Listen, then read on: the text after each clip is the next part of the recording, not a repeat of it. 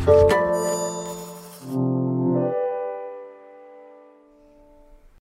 following podcast is part of a certified educational activity.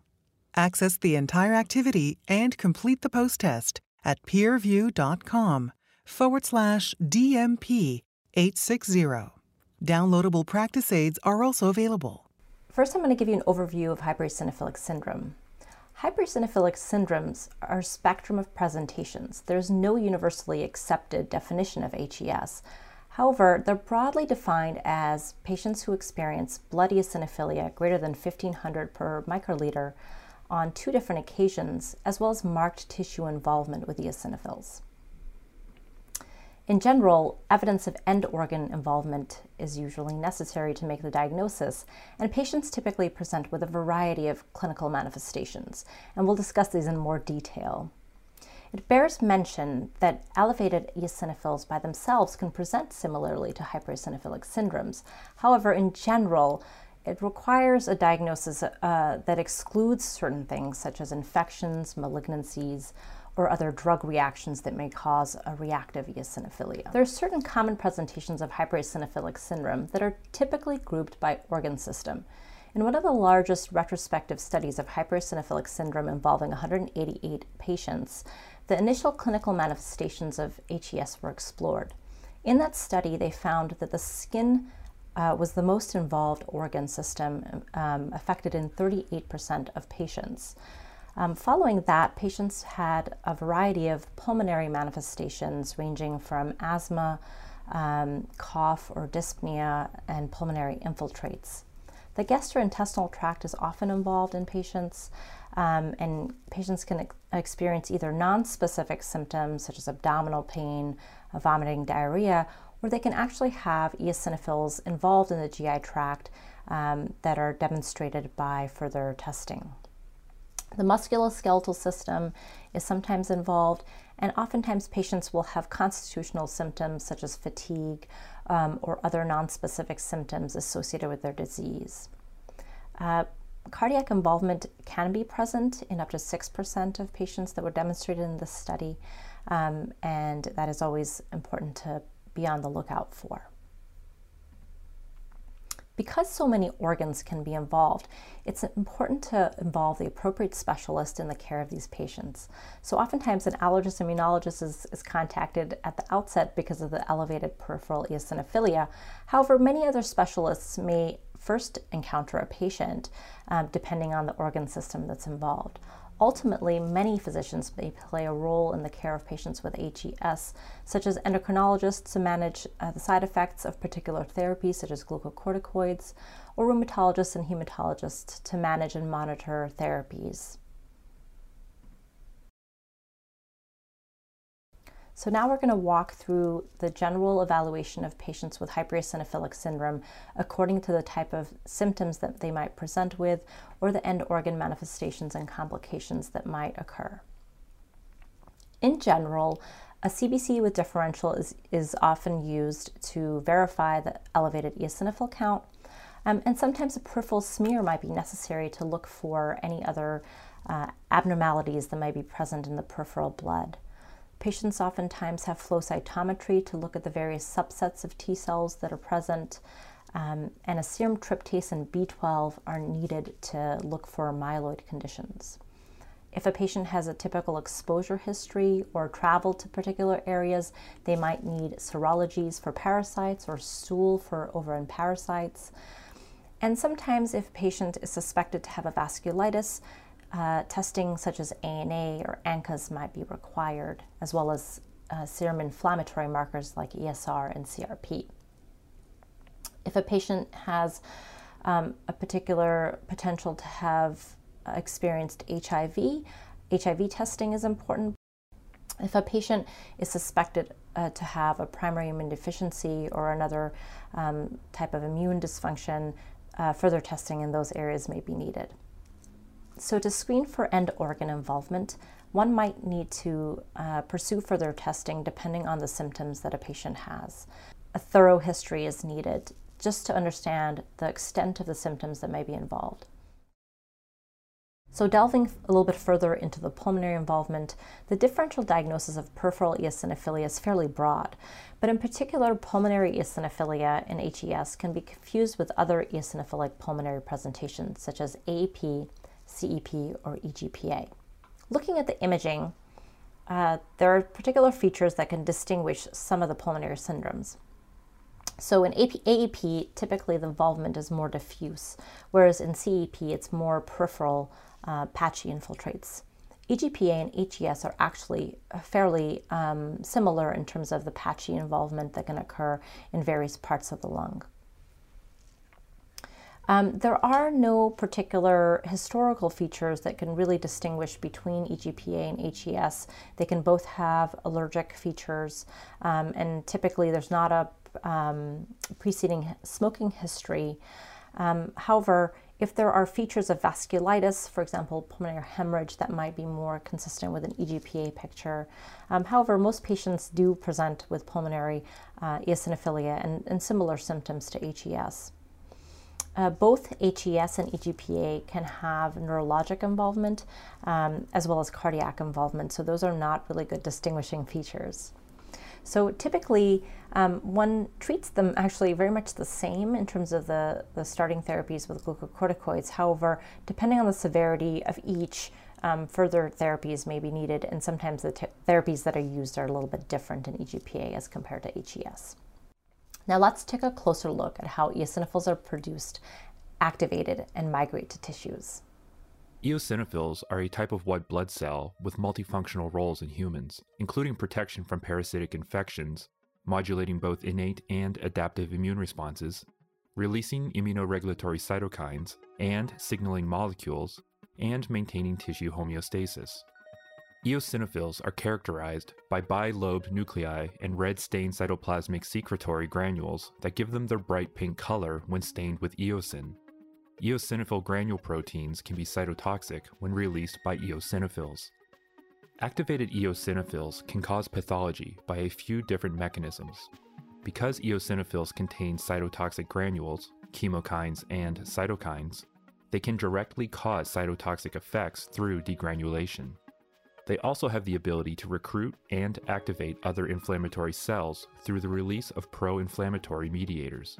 In activated states, eosinophils can play a role in tissue damage contributing to fibrogenesis, formation of thrombi, vasculitis, and inflammation. Eosinophils mature in the bone marrow and migrate to tissues under the direction of chemokines. Eosinophils can be activated by many cytokines, but one of the most important cytokines for their activation, development, and survival is IL-5. IL-33 aids in this function as well.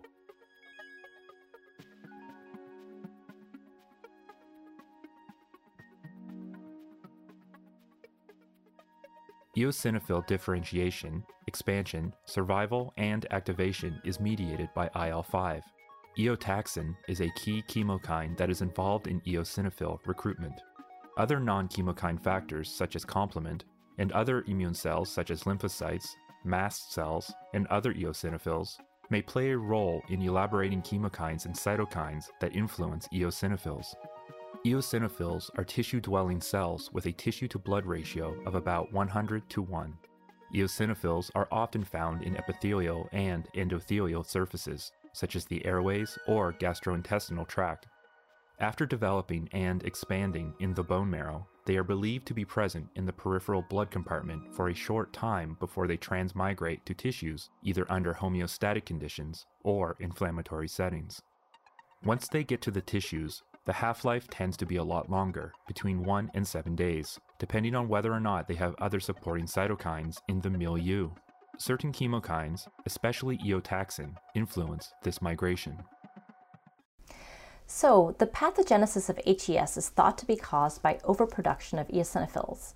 Mediator release from eosinophils, such as elaboration of eosinophil granule proteins or other products such as cytokines, and eosinophils themselves may play a role in the end organ damage experienced by patients with HES. There's some evidence that other cells, such as T cells or mast cells, may play a role in eosinophilic conditions, and the crosstalk between these cells and eosinophils is an active area of study. Now let's talk about some of the subtypes of HES. There are several subtypes of HES, including myeloid HES, lymphoid HES, overlap HES, where the features may be very similar to another defined condition such as EGPA or eosinophilic gastrointestinal disease. Associated HES is typically in the context of another condition such as a malignancy with associated eosinophilia that can manifest similarly to HES. There is an autosomal dominant form of eosinophilia called familial HES, which is present in 2 described families so far. And finally, the most common form of HES is idiopathic, where the underlying pathogenesis is not really known. However, the symptoms may overlap with some of the other HESs. 2 of the most well-characterized HESs are the myeloid and lymphoid types, and we'll talk about these further. So for myeloid HES, these are typically presenting with more severe manifestations, although patients can be asymptomatic really at first presentation. The serum abnormalities that have characteristically been associated with myeloid HES include an elevated tryptase or an elevated B12. Patients don't have to have both, sometimes they only have one. Other cellular abnormalities include thrombocytopenia, anemia, elevated LDH, or hypercellular marrow, or dysplastic eosinophils and myeloid precursors that can be found in the peripheral blood. These patients should have a bone marrow biopsy with cytogenetics and a bone marrow aspirate, as previously mentioned, and certain molecular testing should be sent for further evaluation. And these include PDGFR-A, PDGFR-B rearrangements, JAK2 mutations, including the PCM-JAK1 translocation, as well as other exons that may be present in hypereosinophilic syndrome. FGFR1 has also been associated with eosinophilia. The clinical findings in these patients may include, as I mentioned, asymptomatic presentation, or they may actually present with splenomegaly, hepatomegaly, or other mucosal involvement, such as mucosal ulceration of the mouth or lips and sometimes the genitalia.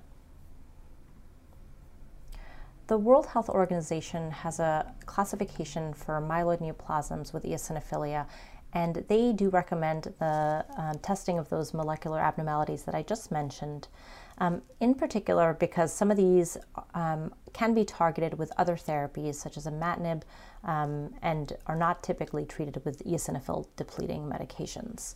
We'll talk about treatment in a moment. So moving to lymphoid HES. These are characterized by an elevation in a phenotypically abnormal T cell population. These cells can be clonal by PCR testing or by V-beta rearrangement. And when these cells have been looked at in vitro, they've been found to secrete eosinophil promoting cytokines such as IL-4, IL-5, or IL-13. These patients often present with skin and soft tissue manifestations. They can have angioedema, and they often have an elevated serum IgE. The diagnosis is made by the clinical features, typically skin involvement, sometimes lymph node involvement, as well as this peripheral blood flow cytometry showing an aberrant T cell phenotype, or by T cell receptor rearrangement using PCR. The treatment of lymphoid HES includes glucocorticoids. Historically, interferon alpha has been used, and other immunosuppressive agents and biologics have also been used in lymphoid HES. Regardless of the subtype of HES, the burden of the symptoms and the disease can be quite striking. HES is a rare disorder, and as such, the data on its burden are limited. However, there's no doubt that it has a significant impact on patients' lives. As HES progresses, the proportion of patients experiencing serious complications can increase, and that was shown in that retrospective study that I discussed earlier. When the disease of HES is not treated or is inadequately treated, the symptoms and the burden can increase. In a retrospective cohort of patients with HES followed over time, about 20% of patients with HES eventually experienced either cardiac involvement, such as congestive heart failure or thromboembolic events. Some of these can be irreversible and have historically been the cause of the morbidity and mortality experienced by patients with HES. Neurologic complications were also common, and these often included cerebrovascular disease or peripheral neuropathy. Owing to the variability of the disease in patients with HES, the various ways that it can present or manifest in each patient is very variable. On that note, let's hear from Tina, a patient with HES who will share her story about being diagnosed and living with the disease.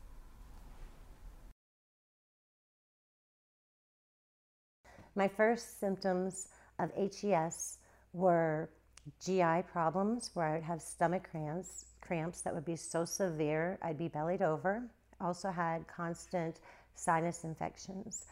The day-to-day life was fatigue. I would have weakness, pain in my legs. It was about when I was about 24 years old is when all of this started.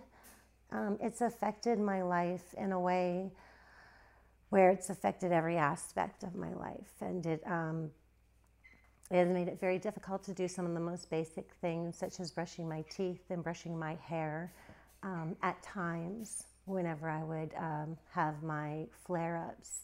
And it would definitely be difficult for me to continue throughout the day. HES manifested in my body at first with my GI tract, with my intestines. After I had a colonoscopy, they found 3 layers of my intestines had eosinophils in it. And about a year or 2 after that, they found them in my esophagus. So it ended up being in my entire GI tract. Once that started, things started going downhill from there. I started having breathing issues, and they thought it was asthma, but it was not. I was going through heart failure, and at this point, it has affected my heart, my lungs, my entire GI tract. I have muscle pain all the time, fatigue, chronic fatigue. That's probably the hardest. Yes, I was hospitalized multiple times for pneumonia, stomach cramps, and stomach pain. I would have severe sinus infections that would not go away. The hospitalizations lasted maybe 2 times per year. I was in the hospital for a good week or 2 with the doctors trying to help me get better, but they could not find anything that was wrong except for my high eosinophils.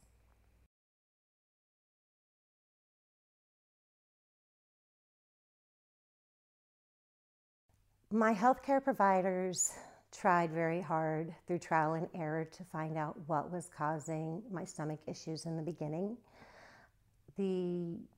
It was basically going through blood work and testing and CT scans, and the only abnormal test they found was that there were high eosinophils in my white blood cell count. It took about 7 to 8 years until I was officially diagnosed with HES. HES has affected every aspect of my life, from my career. When I was a dancer, and I had to take a big step back from my career and from my passion due to my stomach cramps and what was going on with my body with the fatigue. And I had to find a new norm for me, which took a long time. It affected my kids. My children were young when this started. I had it before they were born, and I just wanted to see them grow up, and I could not play with them like other mothers could play with them. I didn't have the strength or the energy to play with them or to even play a card game with them. So that affected my home life. My social life, I was afraid that I would start feeling bad when I was outside of the house. So I didn't go out often. And so when it comes to like having a social life, I still don't have much of a social life out of that fear of having the pain come back and not knowing when that will be. The first treatments that they tried did help. It helped with the chronic fatigue, the pain, gave me more energy, and it worked really well. The downfall was weight gain, getting angry, eating a lot. I went to a second treatment, and that second treatment, I still had the extreme fatigue, but it was more successful at keeping my eosinophils down and very low. I was in a test study for people with hypereosinophilia syndrome, and that was at that point my only option. And it was either continue on the medication I was given or try something that maybe work even better. And in the test study, I've been in test study for 16 years, and I'm excited that it finally got approved by FDA. It has helped me tremendously to get back some of my life that I was missing from having HES. Every HES patient is extremely different with their symptoms, with how they are perceiving life with HES, and they need guidance. Part of the issue with HES is getting to that diagnosis. So anyone that has HES or high eosinophils on a regular basis, there should be more work done to find out the source and the reason that their eosinophils are high, and not to have any assumption that it may be allergies or a parasite, but eliminate those items, those objects, so that you can get to the real source, which a lot of times I think it would be HES. Treating patients with HES is very emotional for them. Their feelings may be perceived as too anxious, too teary-eyed, like crying. But after so much time of trying to deal with this chronic illness, it can definitely take a toll on us. And that is part of, to me, one of the symptoms of living with a chronic illness. And with HES, having physicians and healthcare providers take the initiative to comfort them and show them the path, guide them the path on how to help them and how to live with life with HES. As you've just heard, HES can sometimes take a long time to diagnose because of the varied symptoms. The delay in diagnosis can take a significant toll on patients when it occurs. So I think it's really important that the diagnosis is made appropriately. Now let's move on to treatment options to manage this disease. Prednisone has historically been first line in terms of treatment for HES. There are other therapies that have been used, such as immunosuppressive agents for the treatment of HES historically. One of those is interferon. Interferon is considered off-label use for lymphoid and myeloid variants, and sometimes is used in idiopathic hypereosinophilic syndrome. Unfortunately, interferon can be associated with a lot of untoward side effects and toxicity that oftentimes results in its discontinuation. It does require close monitoring, both from a lab parameter perspective as well as for psychiatric complications with its use. Hydroxyurea has also been used in hypereosinophilic syndrome. It's also considered off-label use for idiopathic HES. However, similar to interferon, higher doses and long-term use often result in hematologic side effects or other symptoms that result in its discontinuation. It's often used in conjunction with other therapies for control of HES. The other options for HES include other immunosuppressive agents, and these are sometimes considered when a patient is refractory or intolerant of the other typical therapies for HES. These might include mycophenolate, methotrexate, or cyclosporin, and each of these have their own unique adverse event profiles and require shared decision-making and appropriate monitoring by an experienced physician. So now let's cover some of the biologic therapies that are used for hypereosinophilic syndrome. The most common of these is the IL-5 axis therapies for HES. So the first of these is mepolizumab, which works by binding IL-5 and preventing the production and activation of eosinophils. The current indications are for eosinophilic asthma, for EGPA, and hypereosinophilic syndrome, and the dose varies depending on the indication. They're also now being used for nasal polyposis too. Benralizumab, on the other hand, is an IL-5 receptor agent, and it functions by causing antibody-dependent cell cytotoxicity of eosinophils. It is indicated for severe asthma, and a phase 2 study for hypereosinophilic syndrome showed good results. A current phase 3 study is ongoing for hypereosinophilic syndrome. It is also dosed subcutaneously at 30 milligrams every 4 weeks for the first 3 months, followed by every other month for asthma, and the dose for HES is monthly.